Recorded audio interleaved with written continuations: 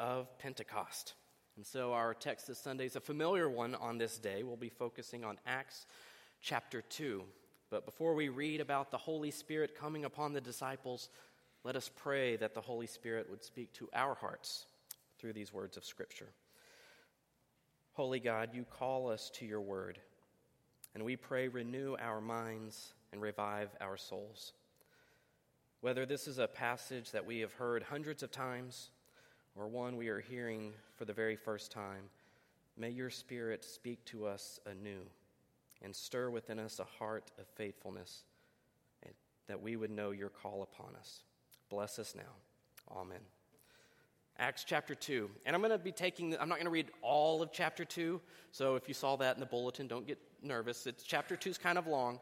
But I didn't know exactly how, when I had to print the bulletins, I didn't know exactly how I was going to split out these verses just yet. So I knew I was going to cover chapter 2, but we're going to do kind of chunks at a time, but hopefully get the kind of the idea of the whole of what's happening here. So I'm going to start with verses 1 through 4. When the day of Pentecost arrived, they were all together in one place. And suddenly there came from heaven a sound like a mighty rushing wind, and it filled the entire house where they were sitting. And divided tongues as of fire appeared to them, and rested on each one of them. And they were all filled with the Holy Spirit, and began to speak in other tongues as the Spirit gave them utterance. You know, when we talk about Pentecost, for us, this comes to mind. This event where the Holy Spirit comes upon the disciples. And that's not wrong, but that's not really the whole story of what's going on here. It's significant to know that Pentecost was something that was already, at that time, a day of celebration for the Jews. When Luke says, when the day of Pentecost arrived, he wasn't necessarily talking when the day that the Holy Spirit descended upon the disciples arrived. He was saying, no, when the day of Pentecost arrived. So he's talking about an annual holiday that the Jews had already been observing. So what was the day of Pentecost like for them? What did they celebrate? So the Jewish holiday of Pentecost, it also goes by a number of other names. It goes by the Feast of Harvest, the Feast of Weeks, or Shavuot, which that's a Hebrew word for the word weeks.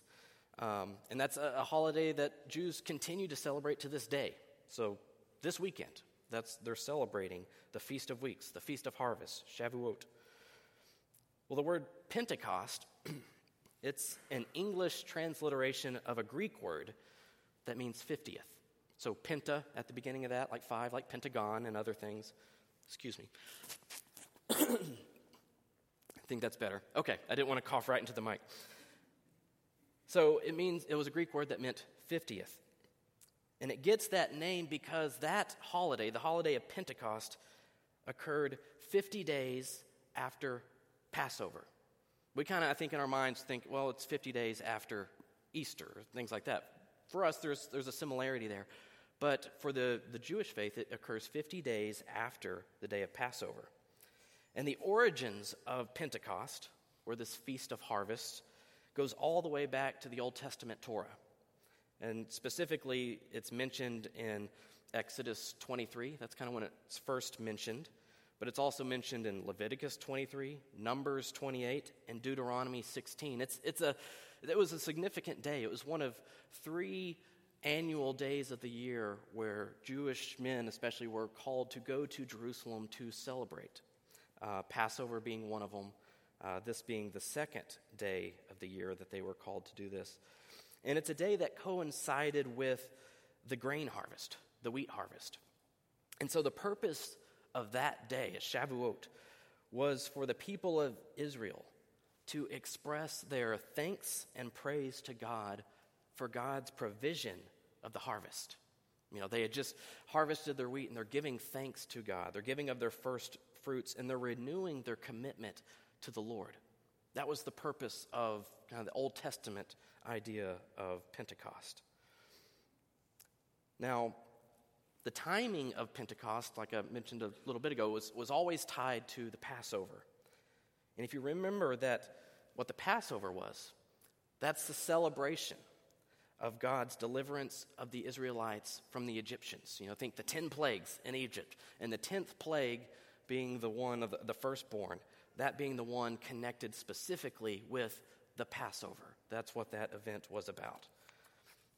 And so this connection between Pentecost and Passover continued to develop in the Jewish tradition.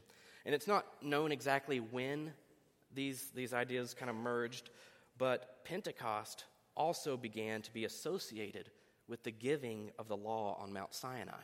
So when Moses was on Mount Sinai, and that's because that event with Moses on Mount Sinai occurred about 50 days after the event of the Passover.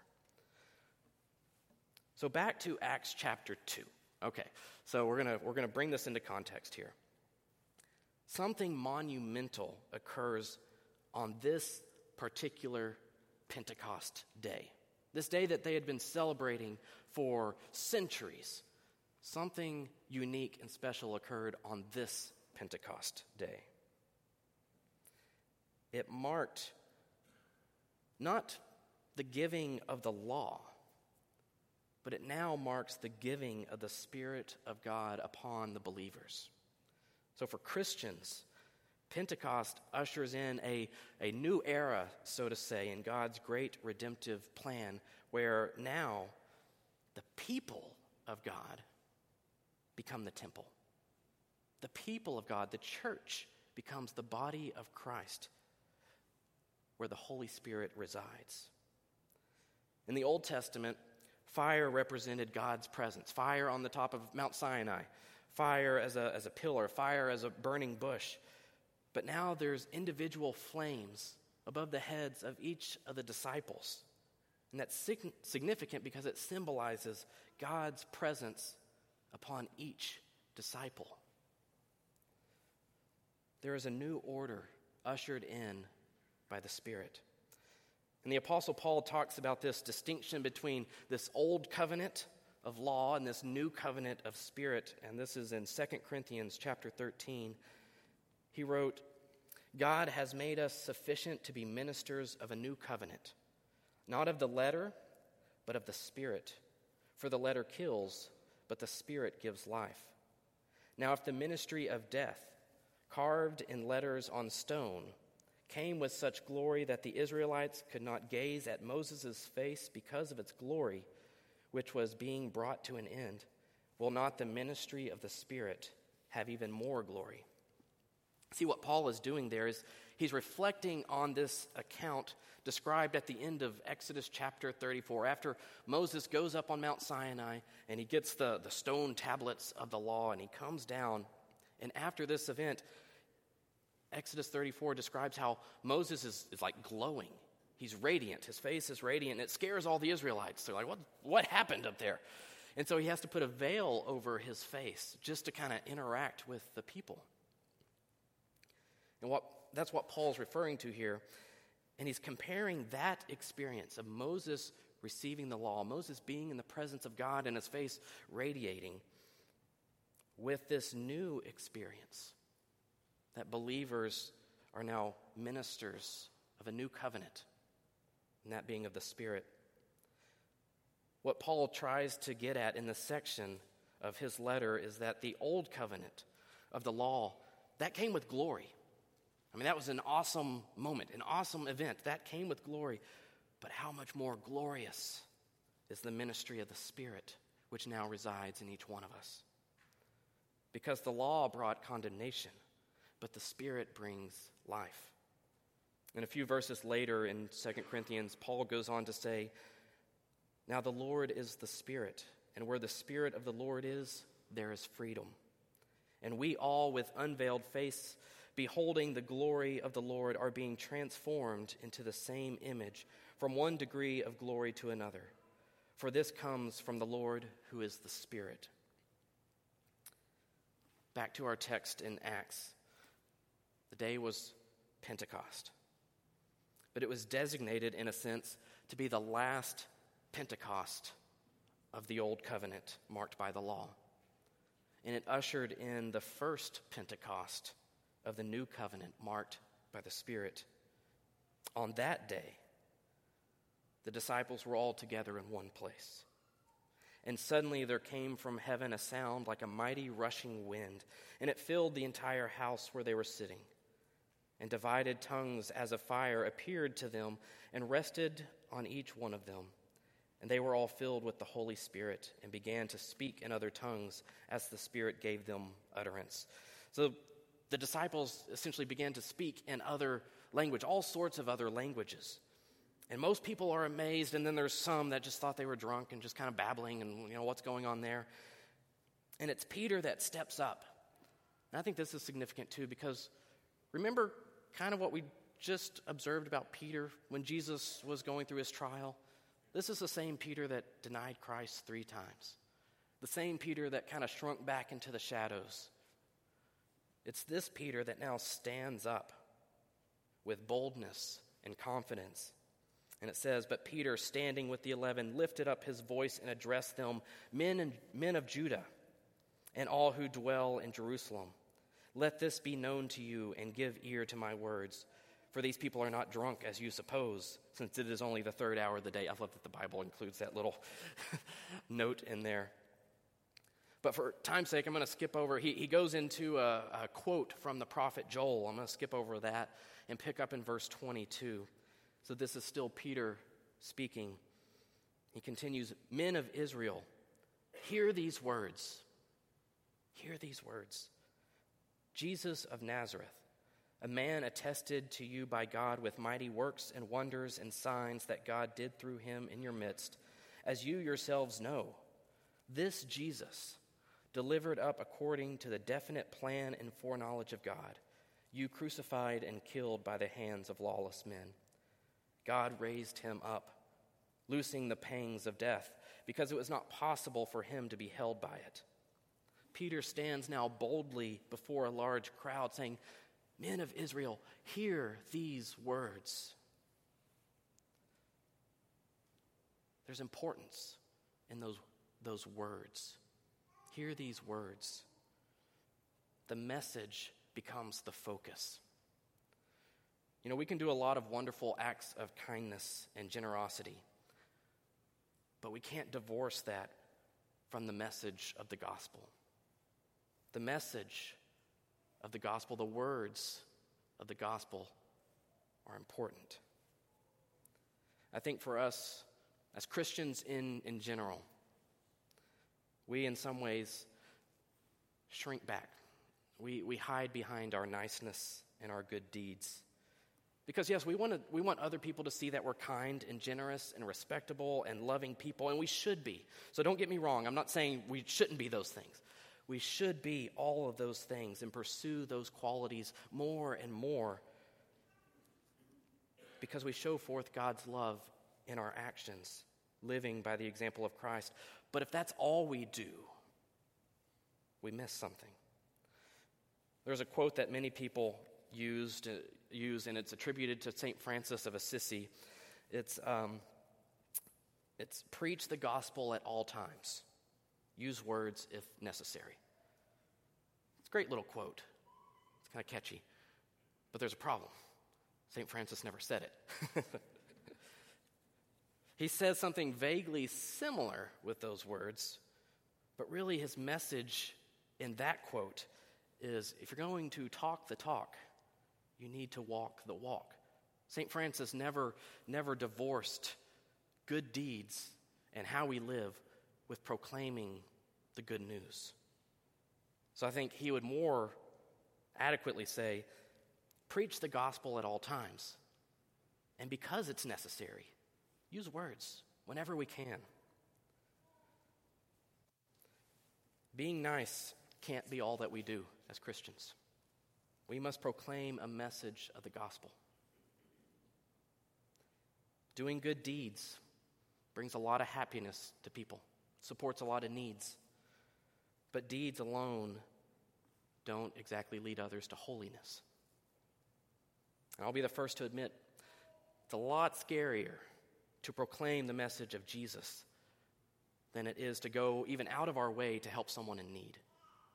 It's really easy. It might disrupt our day, but it's really easy, to go and do something nice for someone. It's a lot scarier to take that next step and to share with them the message of the gospel. But that's Peter's example for us, his encouragement for us. Men of Israel, hear these words. I'm going to skip over, again, another quote where this time Peter quotes King David. But I'm going to pick up at verse 32 and read down to verse 41 now. This Jesus God raised up, and of that we are witnesses. Being therefore exalted at the right hand of God, and having received from the Father the promise of the Holy Spirit, he has poured out this, that you yourselves are seeing and hearing. For David did not ascend into the heavens, but he himself says, the Lord said to my Lord, sit at my right hand until I make your enemies your footstool. Let all the house of Israel therefore know for certain that God has made him both Lord and Christ, this Jesus whom you crucified.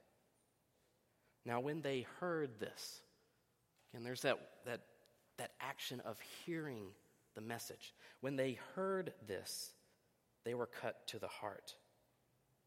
See, it wasn't just the act of being nice or generous that changed their hearts. It was in hearing the gospel, and it was in the work of the Spirit, because the Spirit accompanies, it illuminates, and it promotes the word of God proclaimed. Now when they heard this, they were cut to the heart and said to Peter and to the rest of the apostles, brothers, what shall we do? And Peter said to them, repent and be baptized, every one of you, in the name of Jesus Christ for the forgiveness of your sins, and you will receive the gift of the Holy Spirit. For the promise is for you and for your children and for all who are far off, everyone whom the Lord our God calls to himself. And with many other words he bore witness and continued to exhort them, saying, save yourselves from this crooked generation. So those who received his word were baptized. And there were added that day about 3,000 souls. For the month of June, now that we're in a new month, Pentecost served us well, starting us off the first Sunday of the month. But for the rest of the month of June, we're going to look at the topic of being sent. Being sent by the Holy Spirit and what that means. And so what I want to really emphasize with the rest of our time today is that being sent starts with the Holy Spirit. It starts with the Holy Spirit. Underlying and motivating all the points that we're going to consider throughout this month under the topic of being sent, underlying and motivating all that is the work of the Holy Spirit in us and through us. Because if we divorce ourselves from the Holy Spirit, that doesn't bear the fruit that God desires. All the doctrine and the topics related to the Holy Spirit could fill up an entire volume of books and a long sermon series, all of which I don't have time to do in the few minutes left this morning. So don't worry, we're not going to be here all day. But I think it's important to at least start with just a few points regarding the person of the Holy Spirit as we continue to look at the rest of this month with this idea of being sent. So I picked out 5 points. And I was pretty proud of myself because they all start with the letter S, and it's not a good sermon until you get alliteration going in all your sermon points. So I also made these little sheets so you can follow along on the back if you want. I also included other scripture references in those points. I'll read a few of them this morning. Not going to read all of them. You can read those later. But the Holy Spirit first shows us the gospel. The Holy Spirit illuminates God's truth for us through the proclamation of the good news, through Scripture, through Bible study, through prayer. The Holy Spirit illuminates God's truth for us. It was Jesus who said to his disciples in John 14, and I will ask the Father, and he will give you another helper to be with you forever, even the Spirit of truth. And a little later he continues, when the Spirit of truth comes, he will guide you into all truth. The Holy Spirit shows us the gospel, reveals to us God's truth. The Holy Spirit also seals us in God's promises. Ephesians chapter 1, in Christ you also, when you heard the word of truth, notice Paul there talks about that importance of hearing the word of truth.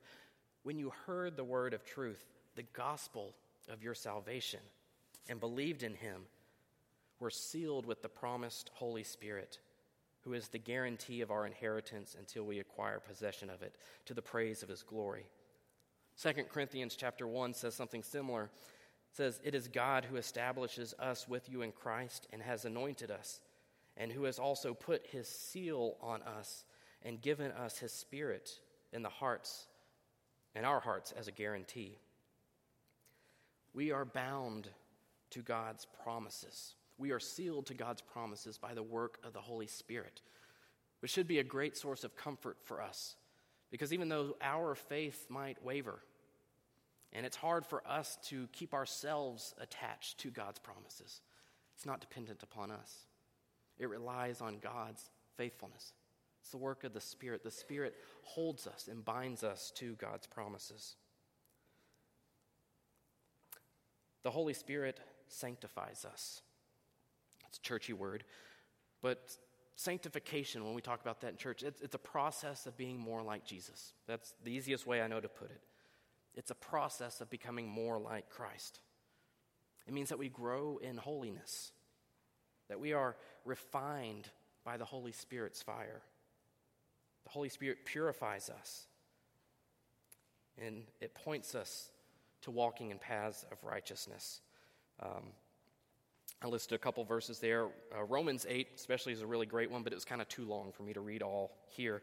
So I just want to read Titus chapter 3, these few verses here.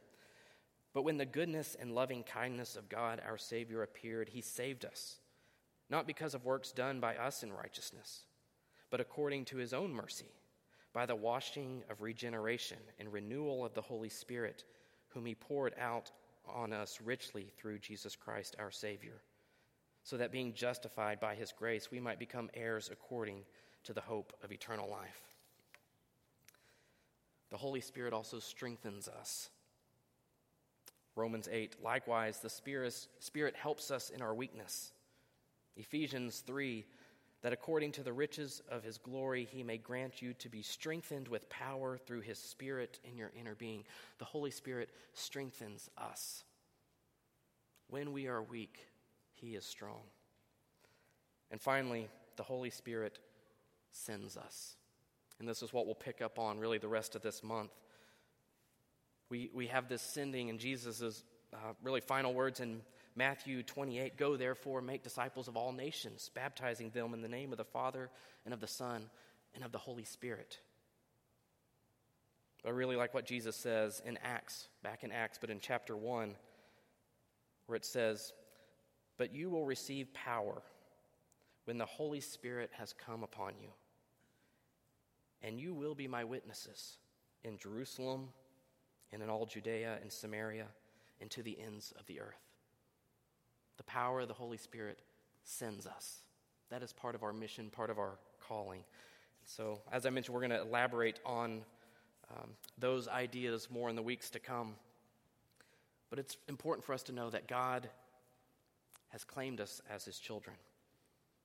And it's God who sends us to promote his work and to spread the message, the words of the gospel in the world.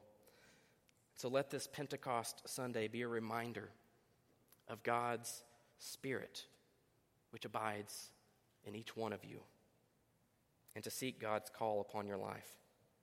Ask the Holy Spirit to teach you, to sanctify you, to strengthen you, and to lead you to share the message of Christ in the world. Let us pray. Lord, we thank you that we are not left on our own. How scary that would be. How intimidating that would be. How hopeless that would be. Lord, you have given us your Holy Spirit, your presence abiding within each and every one of us.